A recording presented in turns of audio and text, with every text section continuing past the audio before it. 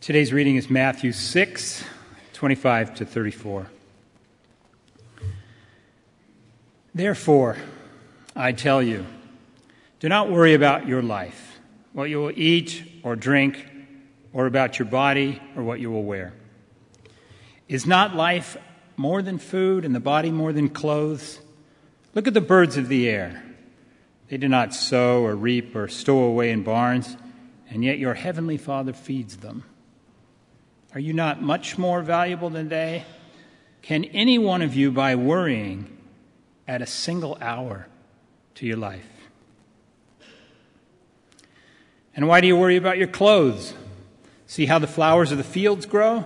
They do not labor or spin. Yet I tell you that not even Solomon, in all of his splendor, was dressed like one of these. If that is how God clothes the grass of the field, which is here today and tomorrow is thrown into the fire, will he not much more clothe you, you of little faith? So, do not worry, saying, what shall we eat, or what shall we drink, or what shall we wear?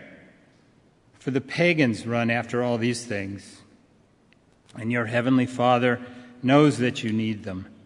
But seek first his kingdom and his righteousness, and all these things will be given to you as well.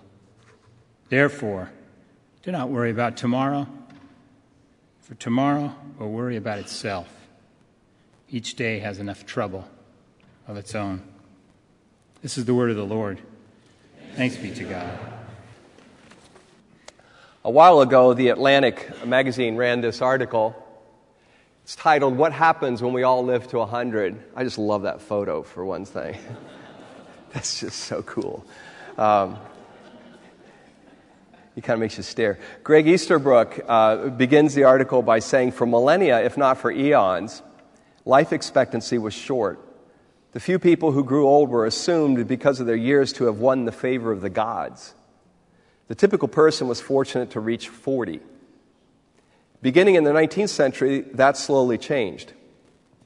Since 1840, life expectancy at birth has risen about 3 months with each passing year.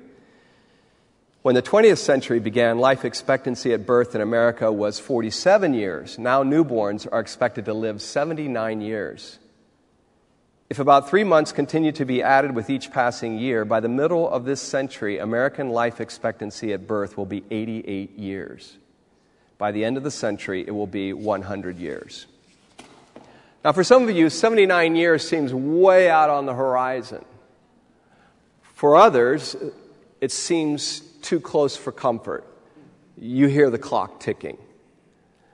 And for others, you've already passed the 79-year mark, and each year is a victory lap for you.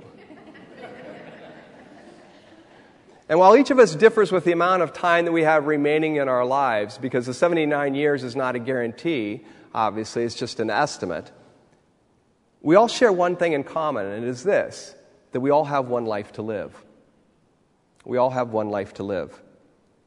You're born, you have an unknown life expectancy, and then you die.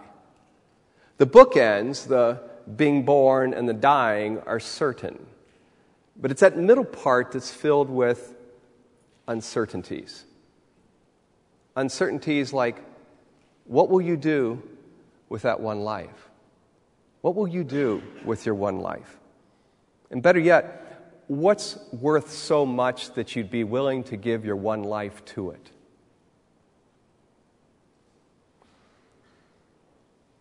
Is it your work life? Your business life? Your successful life? The freedom to do as you please life? The good-looking life? The curated life? What life is it that is worth so much you'd be willing to give this one life to it? Perhaps you're looking back on your life. At your age and life stage, the options have narrowed for you, and you're sensing that as well. But the question still remains, with whatever time you have left, what will you do with this one life? What's worth so much that you would spend your one life on it?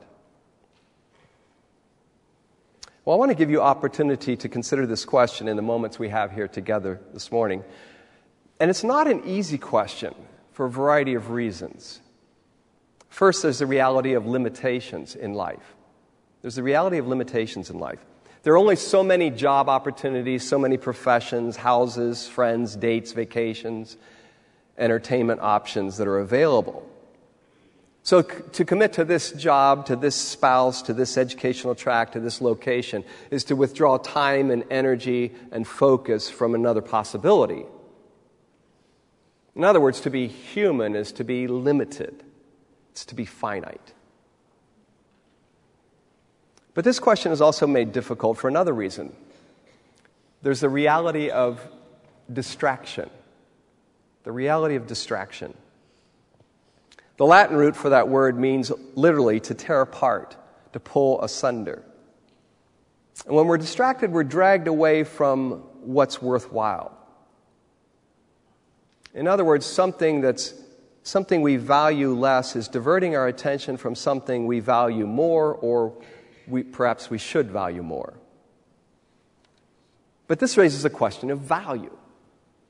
What is best? And perhaps it's our inattention to what's really of value in life that allows us to be so easily distracted from what really matters. We're no longer sure what really matters.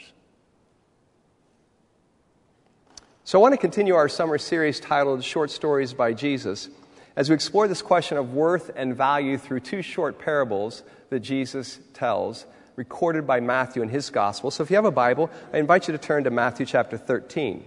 Matthew chapter 13. I had Chris read another text that kind of focuses in on this, but these are two very, very, very short parables. Matthew 13. There's a Bible underneath your seat if you didn't bring one, and it's page 819 in those Bibles. We're looking at verses 44 to 46 in Matthew 13, and I'll read the text to you. The kingdom of heaven, this is Jesus speaking, the kingdom of heaven is like treasure hidden in a field which a man found and covered up. Then in his joy he goes and sells all that he has and buys that field. Again, the kingdom of heaven is like a merchant in search of fine pearls who, on finding one pearl of great value, went and sold all that he had and bought it. Now these are labeled as parables, but they really function as similitudes. And what is a similitude? Something is like something else, okay? And that's what you see when you read these two parables. There's movement, but there's no real developed plot like you would find in other short stories that Jesus tells. We've seen other parables where there's much more of a plot line that's developed by Jesus, but these are much shorter and they're called similitudes. These are twin similitudes because Jesus connects them with again. But it doesn't mean that they're identical.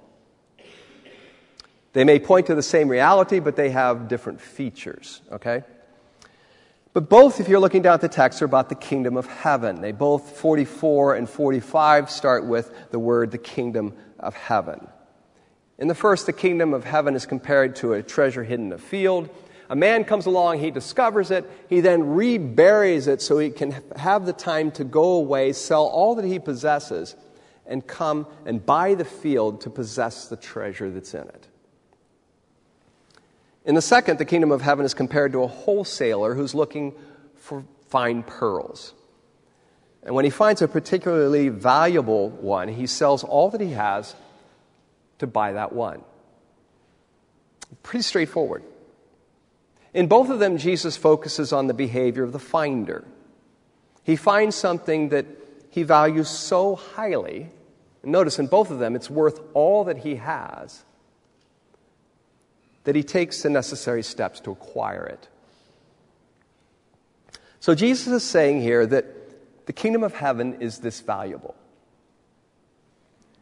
It's present and it's waiting to be recognized for its value. When it's recognized as being present and valuable, it deserves a response. Got it? So this then raises a question, perhaps for some people sitting out here, maybe some people that are not as familiar with the Bible, is what does Jesus mean by the kingdom of heaven? What is the kingdom of heaven that Jesus is referring to here? I mean, if he says it's so valuable, then it makes sense that we would want to know what he's talking about, right? If he says this is so valuable, we can't afford to not know what it is that he's talking about here. or assume that we know. Now, the kingdom of heaven is Matthew's way of talking about the kingdom of God. In both Mark and Luke, Jesus talks about the kingdom of God. And the kingdom of heaven and the kingdom of God are the same thing. But Matthew chooses to use the word heaven out of respect for his largely Jewish audience who he is writing to. For them, the sacred name of God was something you did not pronounce. So Matthew substitutes the sacred name of God for heaven because heaven is the location where God is found, and his Jewish readers would know that he's referring to God. So when you read kingdom of heaven, don't think heaven off in the distance, but rather the kingdom of God. So that helps to then fill in what it is that Jesus is talking about here. Because Jesus came in in the earliest gospel, Mark chapter 1, Jesus came announcing the kingdom of God. Mark says that Jesus came proclaiming the gospel, the good news, and then he defines the good news as that the kingdom of God is near. The time is fulfilled. The time that everybody has been waiting for, Jesus says in Mark 1, is now here. The kingdom of God is near. And then he says, repent and believe, trust, turn, and embrace this new reality that has come upon us. So Jesus' message, Jesus' good news was good news about the kingdom of God being present. It was not good news about the fact that believe in me and you can go to heaven when you die. That was not what Jesus talked about. Rather, Jesus came announcing that the kingdom of God is present in and through me. And Jesus proclaimed this, he taught it, and he displayed it. And if you understand that, then it begins to make sense of the Gospels as you read the Gospels. So what is the kingdom of God? In its simplest form, in its most simple definition, it's God acting. It's God acting. It's God acting to restore the world to what it's meant to be. Now here's a diagram I created yesterday because this one struck me. I went like, oh yeah, I'm going to do this for them. If you want to understand kind of this in a big picture, broad brush stroke, you read Genesis and you see that God's intention was always to use humanity, to partner with humanity, to cultivate the world, to bless the world through his partnership with humanity. And when humanity rebelled against him, he chose to work through one man, Abraham.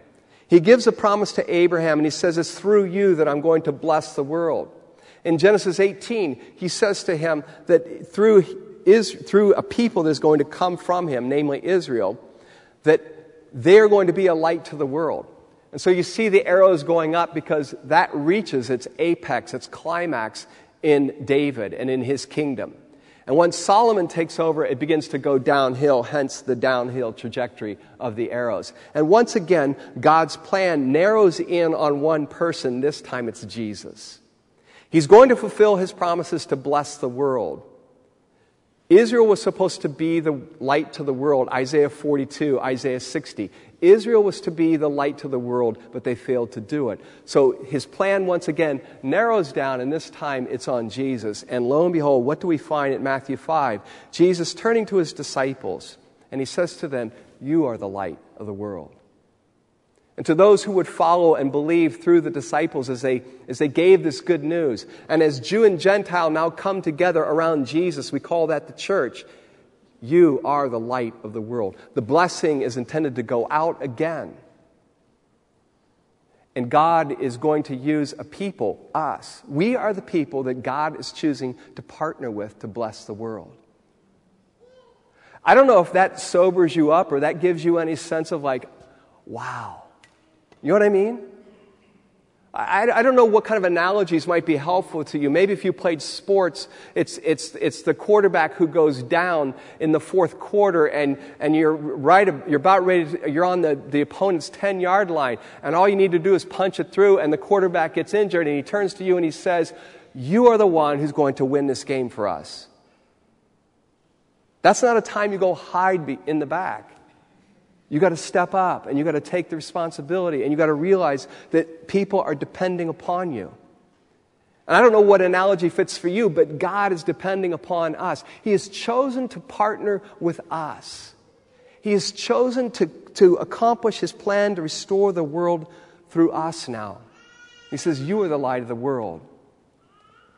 And that's what we see that's what makes sense of what Jesus is doing when we look at the Gospels and we see Jesus going around and healing people. He's not trying to prove that he has supernatural powers and therefore he's divine. That's what I grew up being taught. That all Jesus was doing and all that was just giving his credentials all the time. Showing, yes, see, I'm God. And I was all like, well, how many times do you need to do that? But that misses the point. Jesus was doing this not to prove that he was divine, but rather he's showing people what the world looks like when God is in charge. And so he says in Matthew 11:28, if I by the hand of God cast out demons, then the kingdom of God is among you. Why? Because in God's worlds, the demons don't have the upper hand. So when Jesus casts out the demons, he's saying the kingdom of God has broken in because in God's kingdom, evil does not have the upper hand. And that makes sense of what Jesus is doing. In the kingdom of God, the sick are healed, the blind see, the lame walk, the hungry are fed. In God's kingdom, there's no more poverty, no more war, no more genocide. Corruption, cover-ups, racism, abuse, contempt, greed, hoarding, scarcity, loneliness, suspicion, cynicism. Did I mention death? There's no more death in God's kingdom. This is what Jesus came to bring into the world. And his announcement was that in me, this has begun.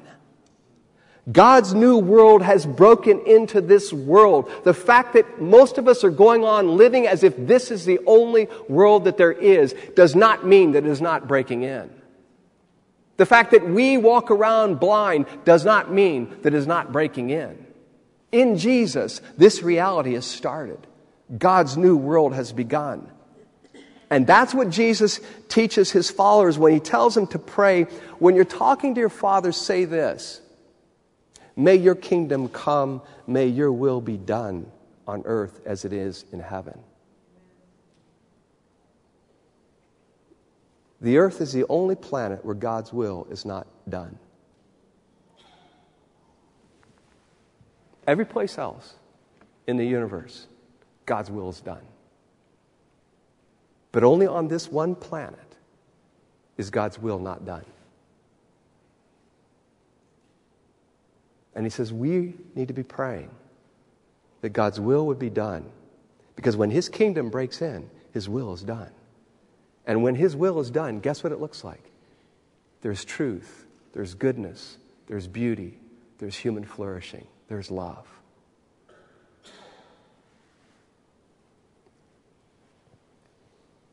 So the gospel, the good news of the kingdom is more than forgiveness of sins. It's deliverance into life. Boy, I tell you, if I could emblazon that upon people and then say, now just take that one thing and go out and talk to people. It's not simply about forgiveness of sins. And too many people have basically assigned that to us as Christians, that you guys are just concerned about telling me I'm a sinner and then telling me there's forgiveness of sins. No, the problem is death. The problem is that we're all going to die, and what we need is a solution to death, and it's life. It's life. And Jesus has come with this gospel of life. Yes, there's forgiveness of sins, but it's much more than that. It's about deliverance into life. So my question to you is, if this is all true, if this is real, would this be valuable for the world we live in? I mean, do you pay attention to the news? Do you read the news? Do you get some news source during the week? Or maybe you can't take too much news because it is so discouraging, so disheartening, so oppressive. But you know what? If you're paying attention to the news, how do you respond? I'm going to offer you a suggestion for responding, that every time you see a news headline, you say, this is proof that the world needs the kingdom of God. Let it be a reflexive catalyst for you to say, this is once again proof that the world needs the kingdom of God to break in. So, Father, may your kingdom come. May your will be done on earth as it is in heaven. If this is so true, if this is so real, does the world need this? And I guess that's a question each one of us has to answer. Or do we just let the world go on and just say that's just the way things are? Does your workplace need this, what I've described about the kingdom of God?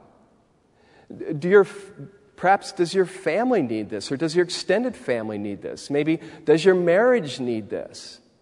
Does your neighborhood need this that is being described?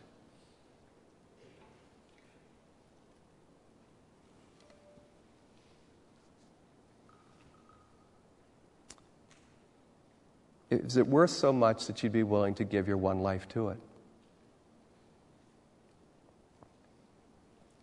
See, if we really see that this is so good and the world really needs this, then the question we're faced with, is it worth so much that you'd be willing to give your one life to it? Is it so valuable that you'd be willing to give your one life to it?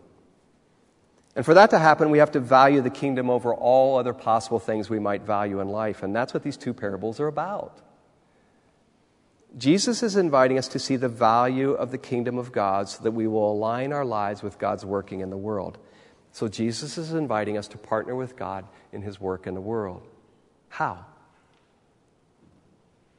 Well, simply to be people through whom God makes his kingdom real, tangible, present for others to experience. And then to invite others into the life in the kingdom. I first of all need to be a person through whom someone might see what the kingdom of God looks like. Perhaps it's through my generosity. Perhaps it's through my love. Perhaps it's my willingness to listen to someone and be attentive to them when nobody else bothers to listen to anybody in this world. In those moments, in those small moments that might seem insignificant to us, we are modeling what the kingdom of God looks like as we bring life to others. And the more we do that, then the more we have opportunity to invite people into the life of the kingdom. Would you like to experience more of what we're experiencing together? It's found within the kingdom of God. It's found as a gift that comes from Jesus. And this is where Dallas Willard has been so helpful in explaining how this works. And he explains the process of transformation through the acronym VIM. And he talks about VIM and vigor, but it stands for vision, intention, and means. And by intention, he means decisions, and it can include your desires as well. So vision, intention, and means. Now, he gives the illustration of why is it that some people might be motivated to learn a second and third language. For example, I went over to Germany recently. Loved Berlin. Absolutely I would go back there in a heartbeat. It was so cool. And I came back and I thought to myself, man, if I just learned German, I could go back and I could really feel like I'm totally in the vibe and in the experience. So I came back and I looked at the Rosetta Stone, the language acquisition stuff, and it was really expensive. And I don't know any German still. And I'm not really highly motivated because I can get along really well in everything that I'm doing right now without knowing German. Now, you look at somebody else who comes from another country, their motivation to acquire English is different than my motivation to acquire German. Why? Because they see a different life that's made possible if they acquired English and they did it really well. And that's often why you see people in other countries that have mastery of multiple languages, because they know in order to better their life, they have to have these multiple languages. I talked to somebody recently in international business, and I asked them about how many languages they had. It was fascinating to talk to them about their language acquisition. Motivation, vision. It's vision. Vision has to drive it. You have to have a vision of something that is better in order to drive then the intentions, the decisions, and then the means. See, you can go out, you can buy the Rosetta Stone tapes or CDs, whatever they are, and you say, okay, I have the means, but there's no decision that's driving it. There's no intention because I don't have a vision of something that might be driving it. It's why exercise equipment sits out on people's lawns for sale.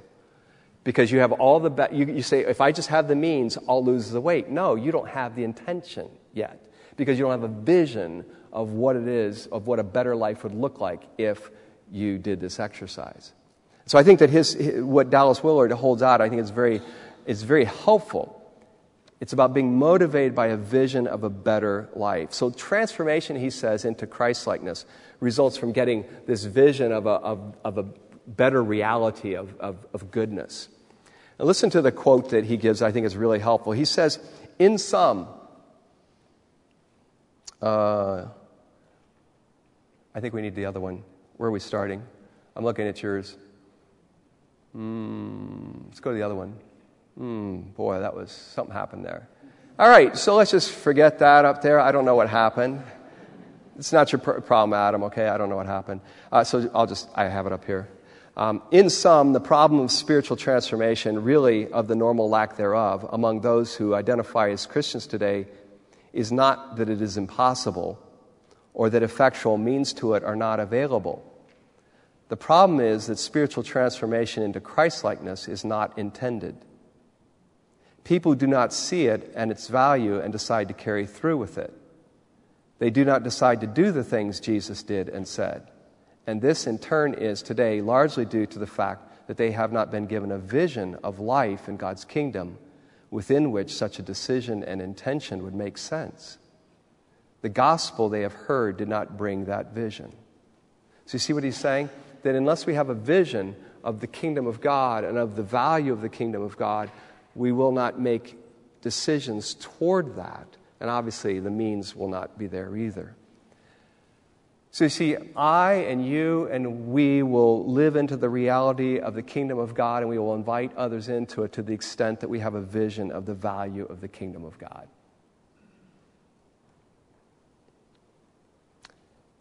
And just to be clear, this is not a call to activism, all right? But rather it's an invitation to value what God values and then to align our lives with His purposes. And ultimately, if you want to know what it means to be a disciple of Jesus, that's it. Okay? What does it mean to be a disciple of Jesus? It means valuing what God values and then aligning our lives with that. And that's an ongoing process. It's an ongoing process of learning what it is that God values and learning how to align our lives into it, in step with that, making decisions all the time to do that, and feeding ourselves, in a sense, with the value of God's kingdom so that we will want to decide to do that. So I want to make it really practical here. How might you fuel this vision? If it's about Vim, if it's about vision, if that's the key thing that's going to drive the decisions, then how might you fuel the vision for God's kingdom? That was the question I was left with in my preparation of this week. So I want to offer you something very practical, and I've started to do it myself. And that is to take the Lord's Prayer and to make it part of your breathing. So how do you do that? Well, you know about inhaling and exhaling, right? You do that all the time. You do it automatically. Well, if the vision of God's kingdom is going to be something that moves us, it has to be something that's automatic to us, something that's part of who we are. And in the Lord's Prayer, He gives these two lines. Jesus says, pray these two things. May your kingdom come, and may your will be done on earth as it is in heaven. May your kingdom come is the inspiration. It's breathing in. May your will be done on earth as it is in heaven. That's expiration. That's breathing out. So you see, in taking those two pieces, it's like breathing in and breathing out. And if you just take those two pieces throughout the day, and as you encounter the news, as you encounter conversations, as you encounter stuff that you're seeing on social media or you're seeing in people's lives or you're hearing about it, then you breathe in and you breathe out. May your kingdom come. May your will be done on earth as it is in heaven. May your will be done in this person's life. May your will be done in this situation. May your will be done in this government. May your will be done in this country. You breathe in and you breathe out. And that's the posture of a disciple of Jesus. And that begins to then shape our vision for the kingdom. I guarantee you that if you're breathing that air, if you're breathing, inspiring and expiring that prayer on a regular basis, your eyes will be opened like they never have before to the value of God's kingdom, of how worthwhile it is. And that in turn can affect your giving your one life to it. I pray that for you. May God use us to be those people. Let's pray. Father, I thank you for your word to us. Thank you for your Spirit's desire to use us. And I ask today that for that 1, 2, I don't know how many people who have taken themselves out of your partnership for whatever reason. They've just gotten busy, or they've gotten discouraged, or they've gotten burned by church or Christianity, whatever it might be. Lord, I pray that you would bring them back in. Show them that you want to use them. Give them a sense of this one life that we have and how time is moving, and that you have given us the opportunity to be involved in the thing that matters most and is of greatest value. And so I ask, Father, that you would put within us this ability to breathe your kingdom into reality as we face the things that we're going to be seeing this week and hearing about. And that we would expect to see you work. Thank you that you love this world and that you desire to bring your kingdom to bear upon it. So Jesus, may your kingdom come. May your will be done on earth as it is in heaven. Amen.